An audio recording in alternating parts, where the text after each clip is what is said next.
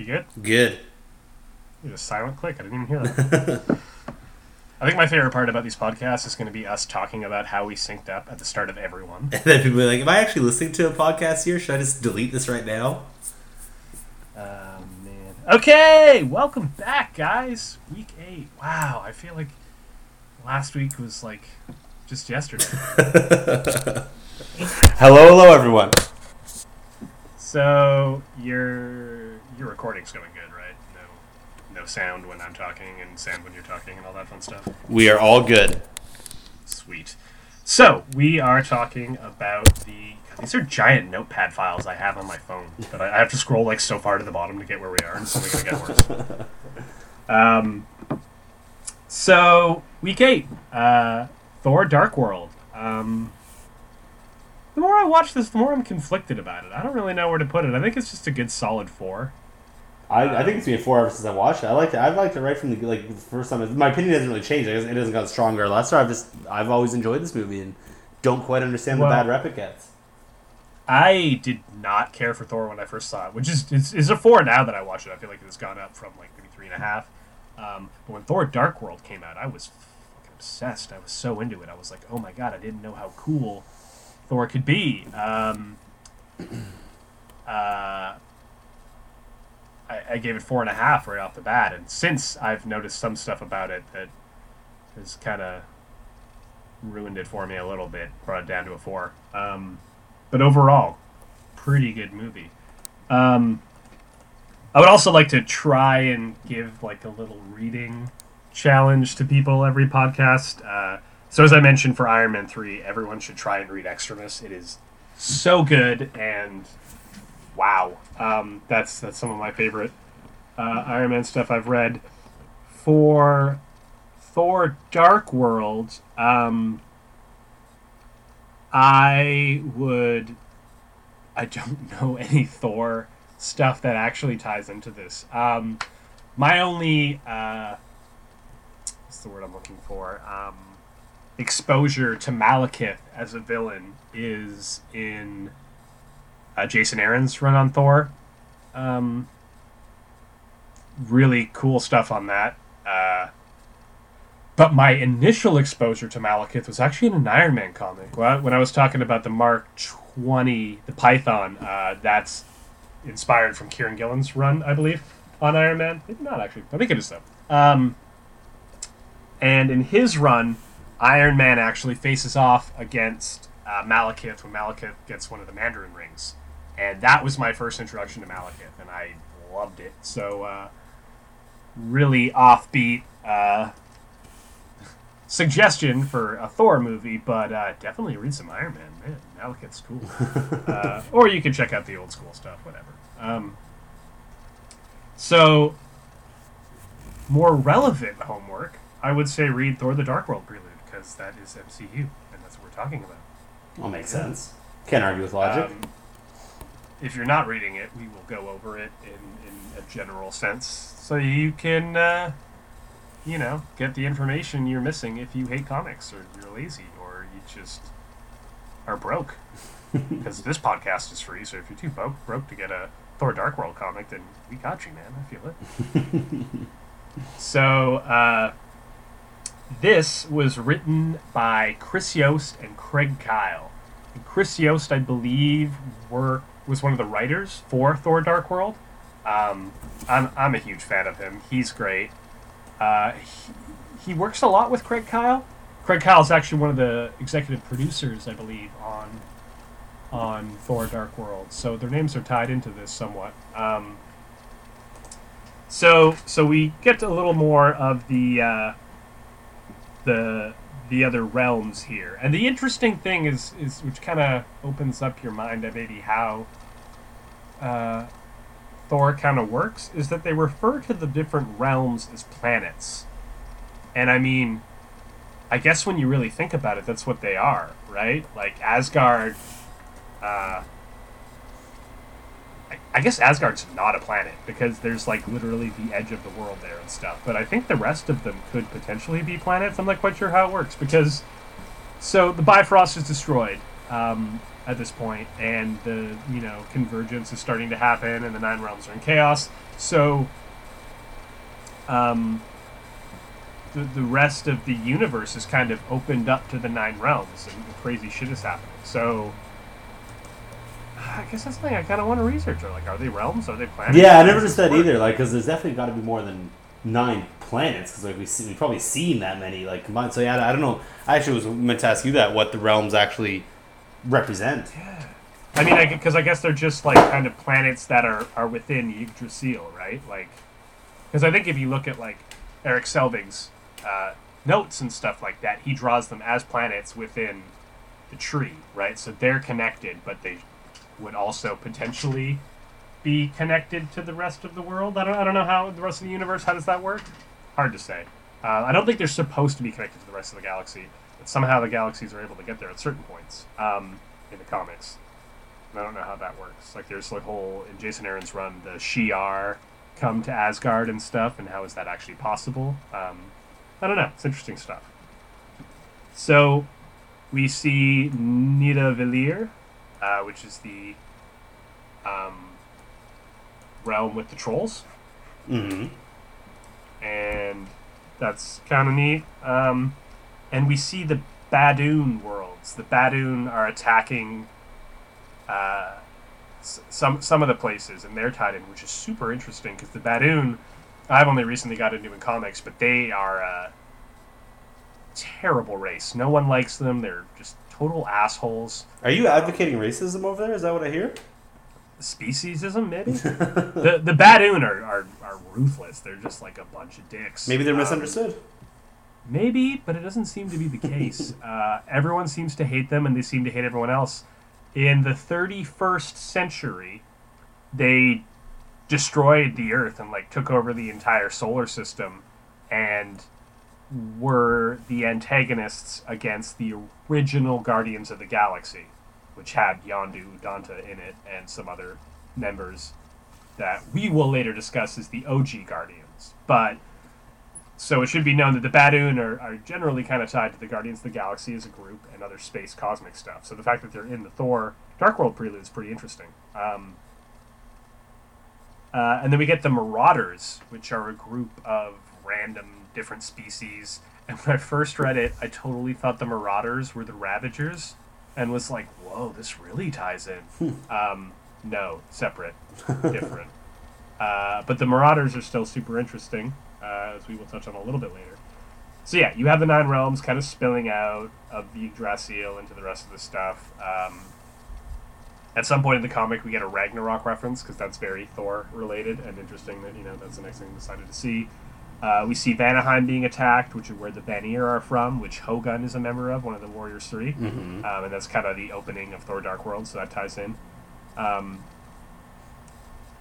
This takes place over the span of 1 year after the Avengers have happened. No, not even 1 year after the Avengers. This takes place 1 year after... 1 year after Thor... the original Thor? Yeah, since the original Thor. So we have Jane trying to kind of get in touch with Thor, and a year later, I think, the Avengers takes place. So if that kind of times that out, makes sense with the whole timeline. Mm-hmm. So this mostly is kind of the lead up to what happens to the Avengers, and then, with the Thor Dark World and stuff. We see Frigga finding out that Loki's actually alive. I guess she probably wouldn't have known otherwise, right? Yeah, so because Thor just they think he's dead, and then Thor kind of just appears in Avengers and takes Loki back and says that people thought he was dead. So we see the reaction of Frigga being like, Loki's alive, he's somewhere in space, and he's like, I've seen him contacting with Thanos. We see Thanos in this comic as well. We see Coulson relocating Jane Foster, as he tells Thor in Avengers. And we see Odin using the dark energy to send Thor to Midgard, which, he wasn't able to do with the Bifrost because it was destroyed. So that's how he returned, using Odin's dark energy. And then when he gets the Tesseract, that's how they return, because the dark energy takes a lot out of Odin. Yeah, I like how they explain that, because they don't really touch on it in the movie. He just, at the end of Thor, the Bifrost is destroyed, and he's stranded. Then at the start of the Avengers, not the start, but he shows up like midway through the Avengers and with kind of no explanation. Yeah, which kind of seems like I feel like Joss Whedon might have said something that there was some like obvious loopholes in his writing that he kind of didn't really think about when it came out. So that corrects that. And yeah, you see a little bit of the relationship between Loki and Frigga and Odin, and Odin keeps calling him the prisoner, and Frigga kind of is like looking after Loki and kind of caring for him. Yeah, I like that relationship because like no matter what he's done, like he's still her son. It's still really hard for her to look past that. Yeah, I mean adopted son, but still son. Yeah. So that's interesting, and that's pretty much all you see out of it. Just kind of leads up to, Vanaheim being attacked by the Marauders, which is how Thor: Dark World starts out. Yeah, it starts out right with that battle, right? Yeah. So what do you think of the comic? Do you like it? Yeah, I probably should have said that for Iron Man 3. These preludes have been pretty great. Iron Man 3 one I really liked because it touched on the Iron Legion and all of that stuff. And Thor: Dark World 1 I liked a fair bit too. It added depth, and you get to see all these different realms, and I don't know. It just kind of felt like it made it a little closer to the comics. It's almost like they were comic writers just trying to make a Thor comic and, not really dancing around the MCU and the differences too much. They kind of just went at it, and I really got to respect that. Great writers, so not surprised. Yeah, no, I liked it too. So then we got Thor: Dark World, the film, directed by Alan Taylor, and I already forget what Alan Taylor has directed. Alan Taylor Terminator Genesis is Terminator Genesis, which is not like a high point of his career, but he's directed a lot of TV shows. Like that's why he was known for. I think he probably got this due to his work on Game of Thrones. Like he's directed a bunch of shows I've loved and watched. Like he directed episodes of Oz, episodes what do we have here? The Sopranos, Deadwood, one of my favorite shows of all time. He directed an episode of Lost, Mad Men, Boardwalk Empire, and then Game of Thrones. He directed some like the early kind of like very memorable episodes like Baelor and like just wow. Yeah. So he actually I didn't realize that. I was looking at his filmography right now, and he directed a bunch of episodes for the first 2 seasons, and then didn't come back until he directed the Beyond the Wall episode, which is the episode that you hated from season 7. So I find that kind of interesting. Yeah, don't like that episode. I think he's got a very good sense of visual effects though from Game of Thrones, which is kind of funny that we're talking about like a TV series being like a main catalyst for like doing a visual effects heavy Marvel movie, but I did like it is like because Game of Thrones has such memorable visuals and like has such memorable action scenes. I can see why someone watching that would say, "Oh yeah, this could translate over to Thor quite well." Yeah, and I feel like that's where they're really trying to get, right? They got Kenneth Branagh with the first one. It didn't necessarily kill it, so they're like, all right, we've had someone doing Shakespeare. Let's try someone doing, like, Game of Thrones. Yeah. And really all over the place. Because I don't know how they were like, let's do Taika for Ragnarok. Oh, how they handed over to an indie New Zealand director, I'd never understand, but I'm thankful that they did. Yeah. I saw a Reddit post where it was like an interview with him, and he was talking. He's like, I feel like we'll always do indie movies. Like, I feel like if I did like a high budget Hollywood movie and they gave me that much money, I'd just screw it up. And then it's like, and then he did what? It had a fast forward to him being like, I'm Taika Waititi, director and actor from Thor Ragnarok. And then he's just like so full of it and like. It's interesting. I would be interested to see how they choose the directors because I'd say Alan Taylor would be more of an out there choice. Like his films, like I looked as like I've seen Thor: The Dark World and he did Terminator after, but before that, like I never really heard of any of his films. They kind of look like they're more like period piece type or like crime ones. So it's like it's like how do they often choose these directors and like. Well, I mean, Joss Whedon had very little movie experience, and the Russo brothers are the linchpin of the Avengers universe now. And they directed like Community before and some movie with Ray Romano. That was so random. Yeah. How does that happen? So to me, that's good on them. Like they're taking these chances, like guys like Taika and like these young, unproven directors, kind of the same way Star Wars was doing too, like they did with Rogue One, and they were doing with Han Solo, so they fired those directors. But to me, I like the idea of taking these kind of more younger, unproven directors whose work are like indie or like haven't really, and then giving them a big budget. And sometimes it works, sometimes it doesn't. But I like that they try. Mm-hmm. Totally. So, we get the intro story where Odin's talking about the Dark Elves and the Aether. We see Malekith. He's fighting against the Asgardians, the Ironjar, and Bor, who is Odin's father. So we get to see Bor in the flesh, which is pretty cool. And they're fighting with their Dark Elves, and they have something called the Cursed, or the Cursed, and they have these curse stones that they, like, stick into their body, and it makes them, like, extremely powerful, but, you know, will cause their death later on, so it's kind of like a kamikaze sort of thing. And later on, we see Algrim, one of the Dark Elves, do this when he's in prison, and he has this mask on. And the thing is that Curse is actually a Thor villain. So the fact that they turned it into kind of a thing with these curse stones and gave him this mask is like a subtle bit for that I really enjoyed. Interesting. Yeah.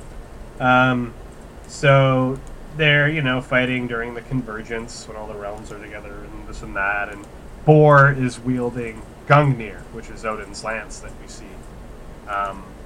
which I find really interesting. So we see that whole bit.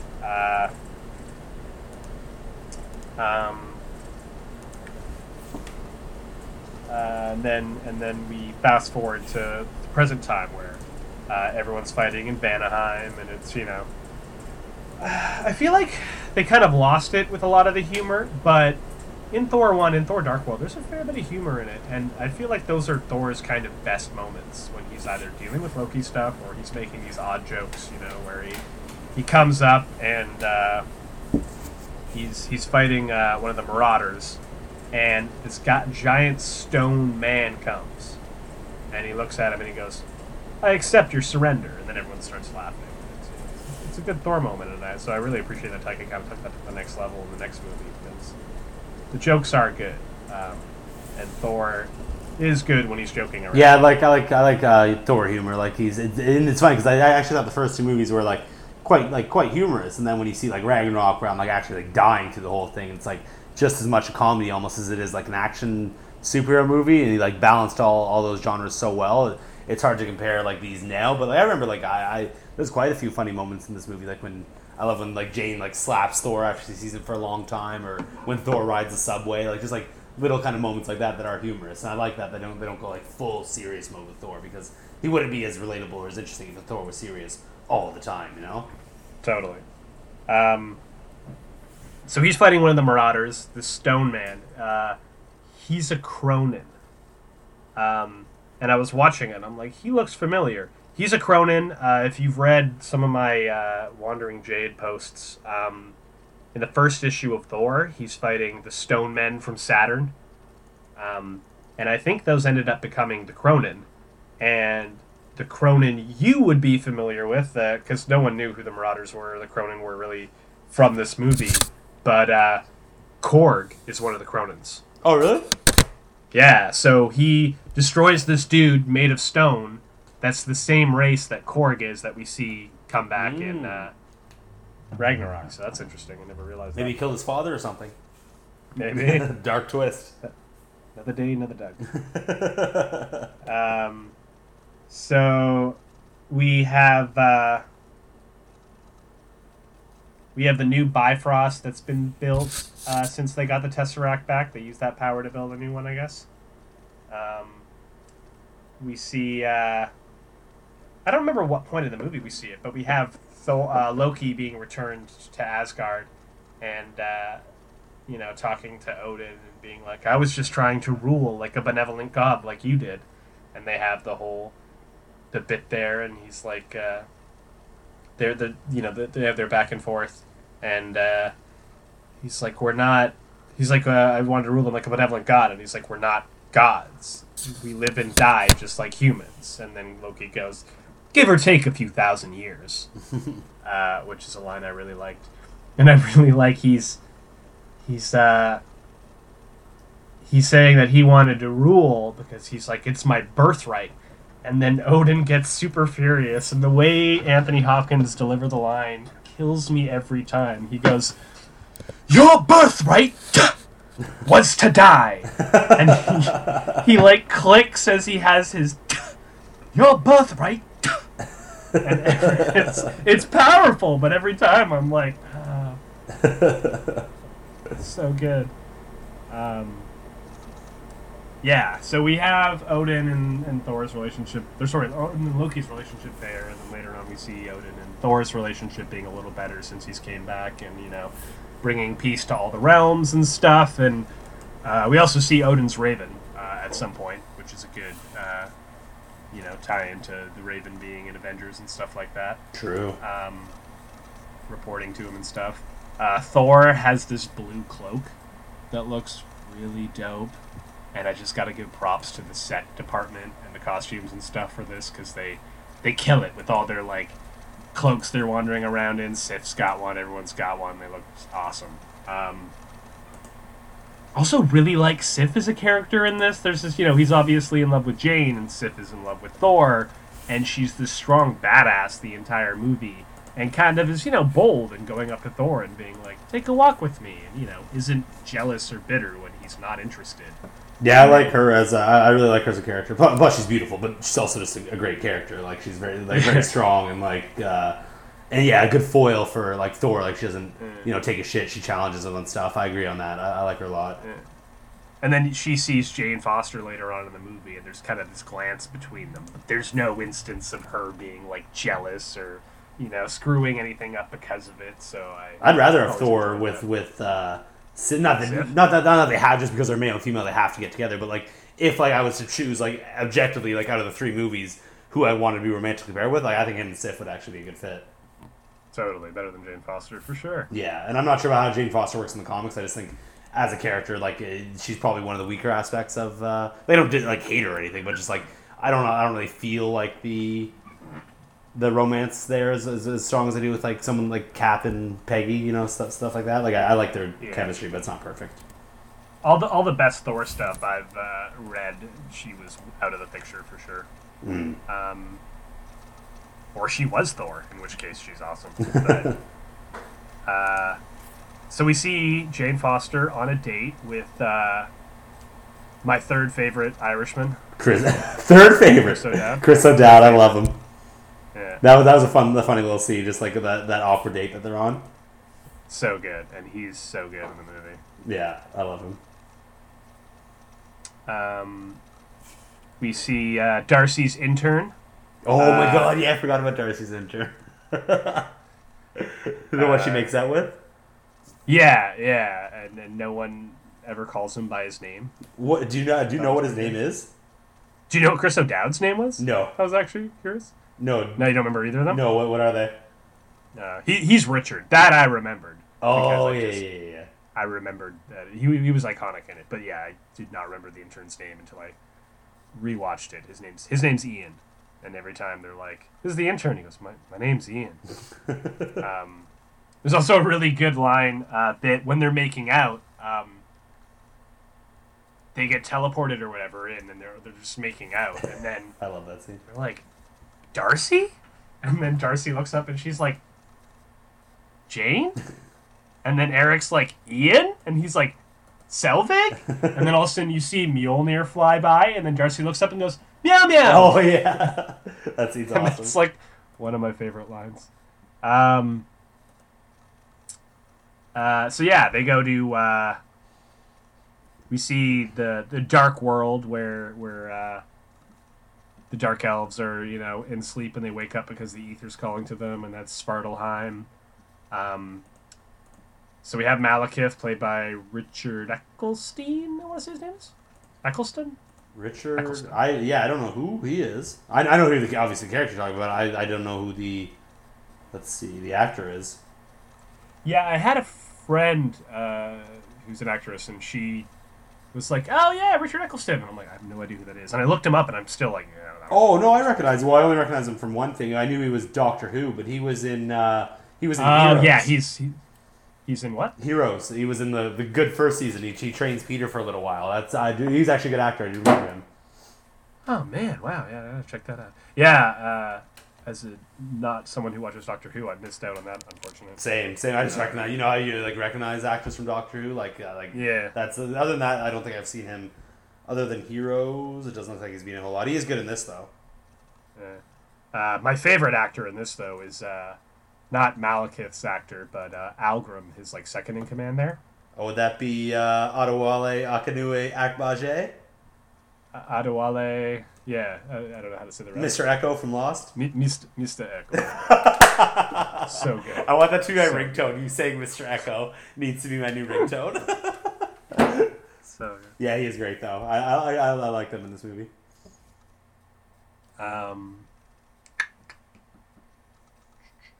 The reason I love this movie as much as I do, because it's got some boring parts to it. Some parts just feel kind of forced and contrived, and you don't care. And the last fight scenes, like, I just can't be bothered to pay attention when it happens. It's really drawn out and not great.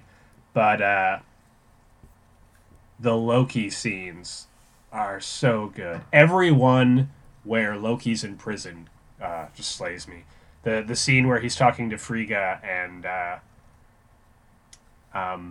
they're arguing and he's like, "You're not my mother," and she's like, "Oh well, if that's how you feel," and then you find out that she's just kind of like an illusion, or maybe another alternate way to read it would be that she's using her illusion magic to talk to him, but I feel like it makes more sense that he's just dreaming her up to have a conversation with her and kind of getting these feelings out. I can see that. But powerful scene nonetheless. Yeah, I really like I actually think I like Loki's portrayal in this movie definitely better than Thor 1, even though he's really good in that. And even I think better than the Avengers, because like the Avengers, he's awesome. He's a great villain, but he's just a villain. Whereas this movie, you don't know the first time you watch it, like, can you trust him? Like, there are times when I'm like, holy shit, maybe Loki has realized the error of his ways and he does a betrayal. And you're like, and that's why I like Loki's arc, and I really like the line in Ragnarok. I forget exactly how it goes, but essentially where he says, like, I think he says, like, I'm the god of mischief, and Thor says, like, don't you ever want to be anything more than that? Or I forgot the exact line, but something along those lines. And I'm like, that's the whole arc of Loki. Like, he's just like, you can never know if you can trust him. You can never know if, like, what he's doing from moment to moment. I like that. He always keeps you on your toes, and I think he's in, like, prime form in this movie. Definitely. This is, for me, easily Loki's best arc. I think he's brilliant in it. Yeah. I found it interesting that all of their prisoners are wearing armor in the prison. Like, they should really get their penitentiary system up to date. These people are, like, rolling in with their armor still on and things hidden in their armor. And, like, because they stab the curse stone into Algrim's, like, stomach so he can, like, sneak it in. But, like, he's wearing armor. Like, they don't... You didn't need to sneak it in, bro. Just, like, put it in your pocket. Like, no one's checking this shit. Yeah, that's actually a really good point that I had actually not picked up on, but that is actually... You could not be more right. That'd be like going to, like a maximum security prison here and just, like, being allowed to have like, your shotgun with you or something. Like, yeah. It's kind of crazy. So that... I didn't realize that until now. It's kind of ridiculous. The arrogance of the Asgardians. Another funny thing that doesn't really play out is you see Heimdall without his helmet on, and he's got, like, really short hair. And I'm like, damn, your hair must grow fast, dude, because the difference between now and Ragnarok is impressive. He's got, like, long dreads in Ragnarok, right? That's true. I can't picture him without his helmet in this movie. I'm trying to... It's been a while now, so I can't really picture it, but yeah, I do remember his hairstyle drastically changed in Ragnarok. So we have Sif... No, not Sif. Oh, wow. In my notes, I wrote Sif's funeral. I was going to say, I must have missed that scene when she shows up again in Agents of S.H.I.E.L.D. Which is why, it's just a side note, I was kind of disappointed that she wasn't in Ragnarok. I get it would have been kind of shoehorning her into the plot, because, like, but I still kind of, like, missed her presence in Ragnarok. Totally. Just want to throw it out there. So, yeah, we have Malekith attacking... with all his dark elves, and we see Frigga fighting Malekith with a sword that she takes off a random guard, which I immediately was like, oh man, that poor guard, he better find another weapon. But she's a total badass with it, which is awesome. Which I was expecting. I just didn't expect that. Like, not that she couldn't. Yeah. She hadn't really been addressed and like seen in the movies before, so I wasn't expecting her to be like a badass, but it was pretty sweet and it worked. Yeah, she's like literally beats Malekith before like Malekith's bodyguard is like, okay, I'm coming to help out. And she uses the same illusion magic to hide Jane Foster. So that kind of shows that she taught Loki everything he knows about magic and probably about combat too, which is why he's not on par with Thor, but he manages. But he has his own style. That's a good point. Which seemed very similar because he's throwing daggers and stuff in Thor 1, and she's using a blade as well. So interesting. And then so she dies, which is a powerful scene. Thor comes in and uses Mjolnir to shoot lightning at Malekith's face. And Malekith's whole thing is he's basically like the dark elf version of Two-Face. He's got half of his face is black and the other half is like dark elf blue. So that's, the explanation for why his face is half scarred to tie in with the comics, which is interesting.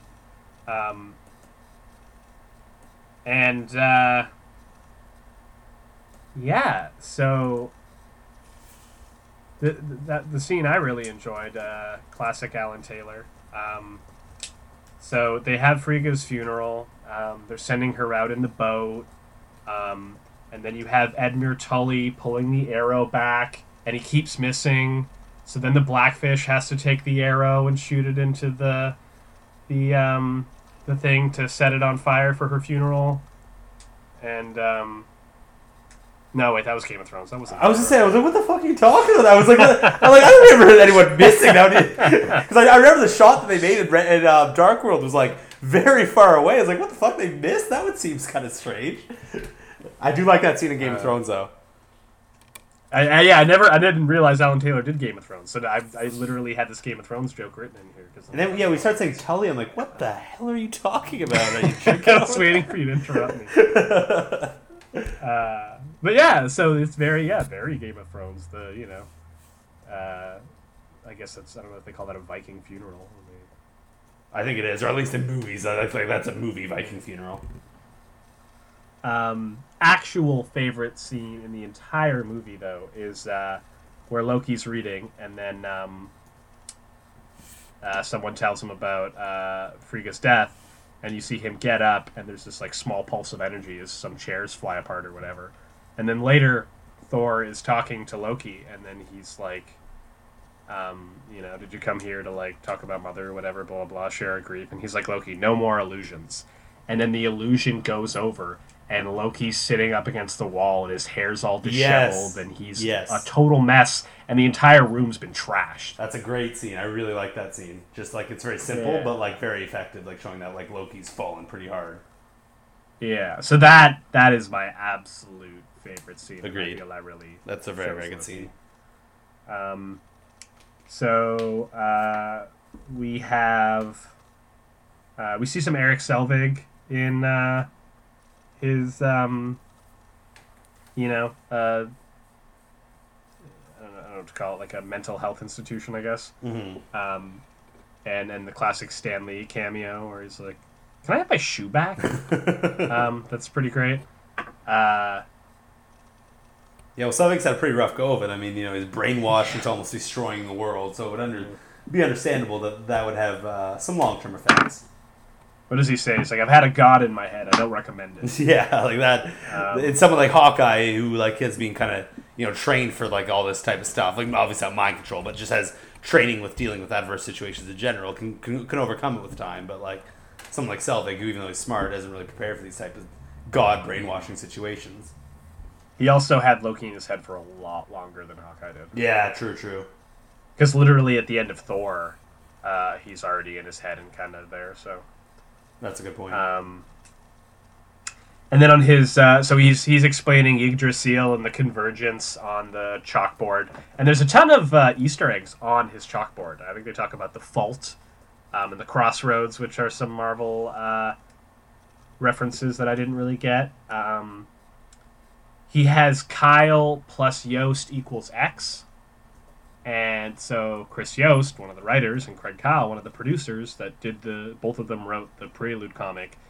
They are famous for creating X-23. Oh, interesting. In the X-Men cartoon. So when they say Kyle plus Yost equals X, That's what they're referencing. Interesting. And at some point on the chalkboard too, it even says 616 universe, which is the not the universe we're in right now. Actually, this takes place in the 199999, maybe another 9. I still haven't figured that out. Do you know why they gave it that number out of curiosity? I don't. Yeah, No. because I do remember there being like a lot of 9s. I was wondering if there was like a significance to that. So the 616 is the Marvel universe as we know it in comics. So I guess he discovered that. So Loki gets teamed up with Thor, and they go out, and they have the really great cameo that I really like, where he turns into Captain America. Oh, And, yeah. so you have Chris Evans acting as Captain America, going, "Let's have a rousing discussion about liberty and truth and patriotism," and pretty great. I often wonder if those cameos count as part of their overall because you know how when they like the Marvel actors sign up, they get a certain How number. many films are showing? Yeah, up? like Samuel Jackson was in like Yeah. 9 or 10 or something, and I remember he showed up in an episode of Agents of Shield. So I was thinking, like, does that Shield count as an appearance? Does Chris Evans showing up in Thor count as an appearance? I know you don't know. I'm just gonna care. That's just like a thought I've had. I'd be curious to see how how that works in terms of like their contracts. Totally. Sorry to interrupt. That just made me think about that. No, yeah. Interesting thought. I feel like it does. Because I feel like when they signed, like Samuel L. Jackson had like 13 appearances or something like that. So, like, a bunch of them, like Iron Man would have been one of them. Like, he showed up for a little bit, you know what I mean? Yeah, that's what I was thinking. Yeah, so... we have the scene with Loki and Thor kind of, you know, talking in the ship while they're going to Svartalheim to face Malekith, and that's a really powerful scene that I really enjoy. Yeah. Where he's like, "I wish I could trust you, brother," and then he goes, "Trust my rage," and then the next scene we see is him, you know, seemingly betraying Thor, in which he cuts off Thor's arm, but the illusion of cutting off his arm. So that's the Empire Strikes Back reference there. True.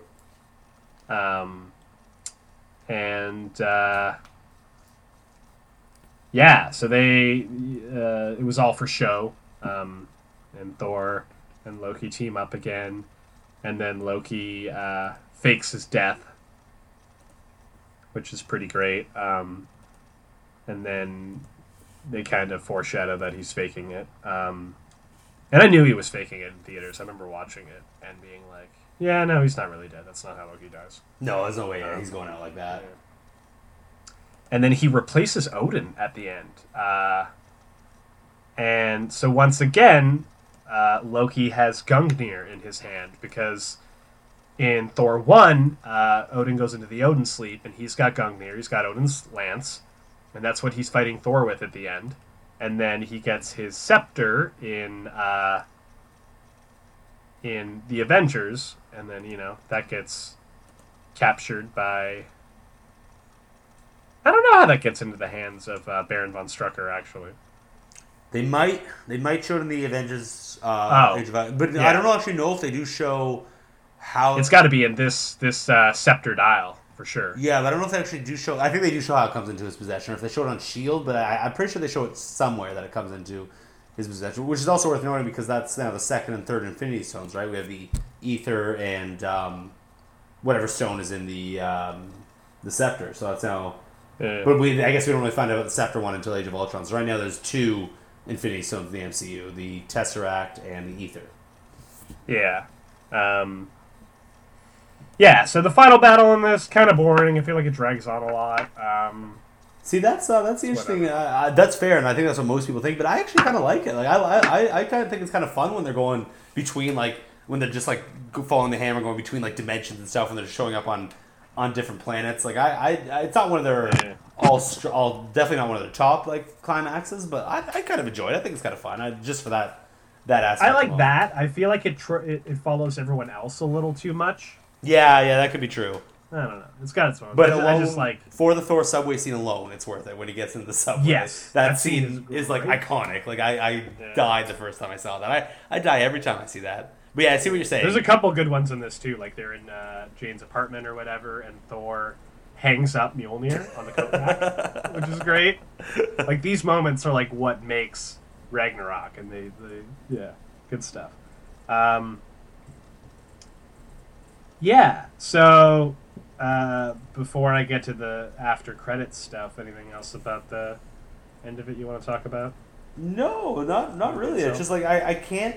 I just have trouble seeing what the hatred for the, well, not hatred. I don't think anyone hates it, but what the, like, I think most people put this on the tier of like Incredible Hulk, and like I think it's a lot of fun. I think it's like it's classic Thor. Like there's lots of like we see both that the Loki stuff is in top form. Like you can't tell, like their acting is great. You can't tell one moment what Loki's gonna do and what he's not gonna do. There's so many little scenes like the one we talked about in the prison cell where it takes away and you see how Loki's actually living. I don't really understand. Like I can understand Iron Man 2. I can even understand Iron Man 3. Like you said, like I can understand different aspects. But this is like one of the ones that gets more shit on that I actually think is, other than like maybe not super exciting final battle. I think it's a fun movie. Yeah, I think the final battle is the only thing stopping it from being a 4.5 for me, honestly, because it's got the strongest Loki stuff. Overall, the plot's pretty good. Malekith's a typical villain. Yeah, typical. He's a dark elf. Like, how much more background does he really need? He's a dark elf. They hate things. Yeah, sometimes like it's good to have the nuanced villains, like, but then sometimes especially in a Thor one, right? Yeah, and sometimes you can just have a villain who's just like whose plot is just essentially take over the world like that. That's fine. Like you don't always have to have these super nuanced villains. Like you just have like a backstory, like he's just an evil force and like he wants to get his stuff back. He just is on this quest of doom. Like that's enough for me. Like I wouldn't want that in every movie, but in this movie, it works. Yeah. So other than that, no, just that I enjoy this movie and I think it's underrated. Totally. So we have a before credit scene, which is, as it should be, awesome. We get the introduction to Tanalier Tivan, played by Benicio del Toro, and he's the Collector, so he's the first of the Elders of the Universe, I think they're called, that we see. And oh, he's an elder of the universe? See that thing, being a non-comic fan, I don't realize, like, his significance. So what does that mean, being an elder of the universe? I don't know how it works. That's what they are in the comics. I'm not sure if it still works the same way, but there's these different people that have been put together. We've got the Grandmaster, played by Jeff Goldblum. He is one of the Elders of the Universe. So there's just these people that have been around for forever, and they have very specific things that they do. I think I read somewhere that potentially James Gunn was talking to Mark Hamill about a role in Guardians of the Galaxy Volume 3. Oh, interesting. And this can be quoted on the podcast. Immediately I was like, you get someone like Mark Hamill in Guardians of the Galaxy, he has to be playing an Elder of the Universe, if not the villain or something, or maybe even make him that. And I was like, if he's playing one of the Elders, I'm going to call it now. I think Mark Hamill should play the Gardener. The Gardener? One of my favorites. Yeah, one of my favorites, Elders of the Universe. He's so dope, and I feel like he would kill that character, and it would be awesome. So fingers crossed. Here's hoping. So yeah, we have the Collector, who's probably easily the most interesting of all of the Elders, to be honest, because he collects stuff, and as a comic fans, they can definitely relate to that. Plus, they usually take things to the next level. Like the Grandmaster wants to see fights all the time. The Collector needs to collect everything. Like they're just like obsessive, compulsive people. They've been around for so long. They have one passion, one purpose. What's interesting with him is that I'd be more interested to know, because we still know a whole lot about it. Like we've seen him in Guardians and stuff. But like, I'm just kind of interested that they would trust him with this. Like, I mean, I understand the idea of not keeping the Infinity Stones together, but like trusting, like I guess there's probably a lot that, like you said, he's an elder. He's probably earned like his place in the galaxy or whatever. But just we don't for them to just show up and give it to him. Like this is a big thing they're handing over to him, so they must trust him on some level. I don't know why. I think Asgardians might just be dumb. Why would they? I mean, they're smart enough that they say too. They're like, it's not wise to keep two Infinity Stones so close together. Which is the first time they say that they're Infinity Stones, which changed the game. So that scene is hella important. And yeah, they out that the Tesseract is one, and that the Aether's another, and they drop it off with him. And I mean, the Collector's kind of known for like, he has a habit of trying to get all the Infinity Stones because it's collectibles. You need all of them, and he says like 1 down, 5 more to go, right? So Definitely not a smart idea. Not sure why they trusted him with that. That would be interesting to find out. But Yeah, I would just leave it with the people of Earth. Like I just I just that like they fucked up with the test drive, but I'm sure if Thor said like don't touch this and gave it to like Tony, he would do it. yeah. But yeah, it's just interesting. So it's hard to see a lot of what's in the background, but I think there's probably some references to some stuff that we have the Collector holding on to in his keep there. It looked like it was one of the Brood, which is an alien race from like the X-Men universe that was in the background. I could be wrong, but that was kind of the first impression I got, so that'd be interesting. And then there's some kind of cocoon there of some sort that a bunch of people were like, maybe it's Adam Warlock's cocoon. Ooh. Which I know you'll be happy about if that's the case.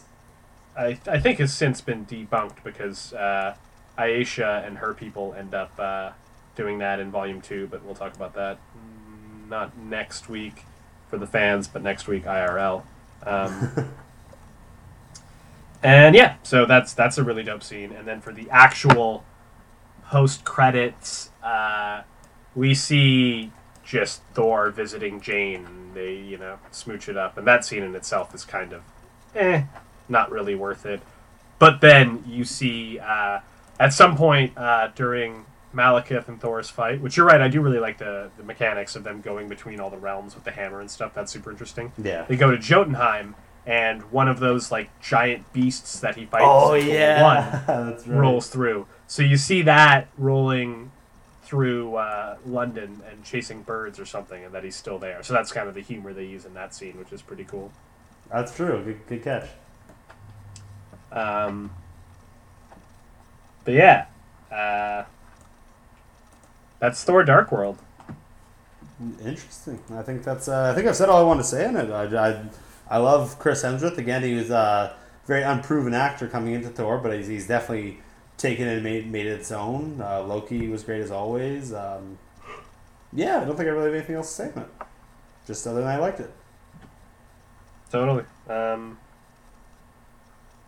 Yeah, that's all really the Easter eggs and stuff I caught there. I think for once we can take the win and make this less than an hour podcast, since we still got another hour and a half, I'm sure, to go. Wow, look at us go. We went from a 2-hour Iron Man 3 podcast to almost a 50-minute Thor Dark World podcast. We're getting there. We're getting there. Maybe when I read more Thor, I'll have more to say, but for now, this is kind of the extent of my knowledge. Yeah, so we'll end it here, and we'll see you all next week. Thank you for listening, and see you next week. See you then.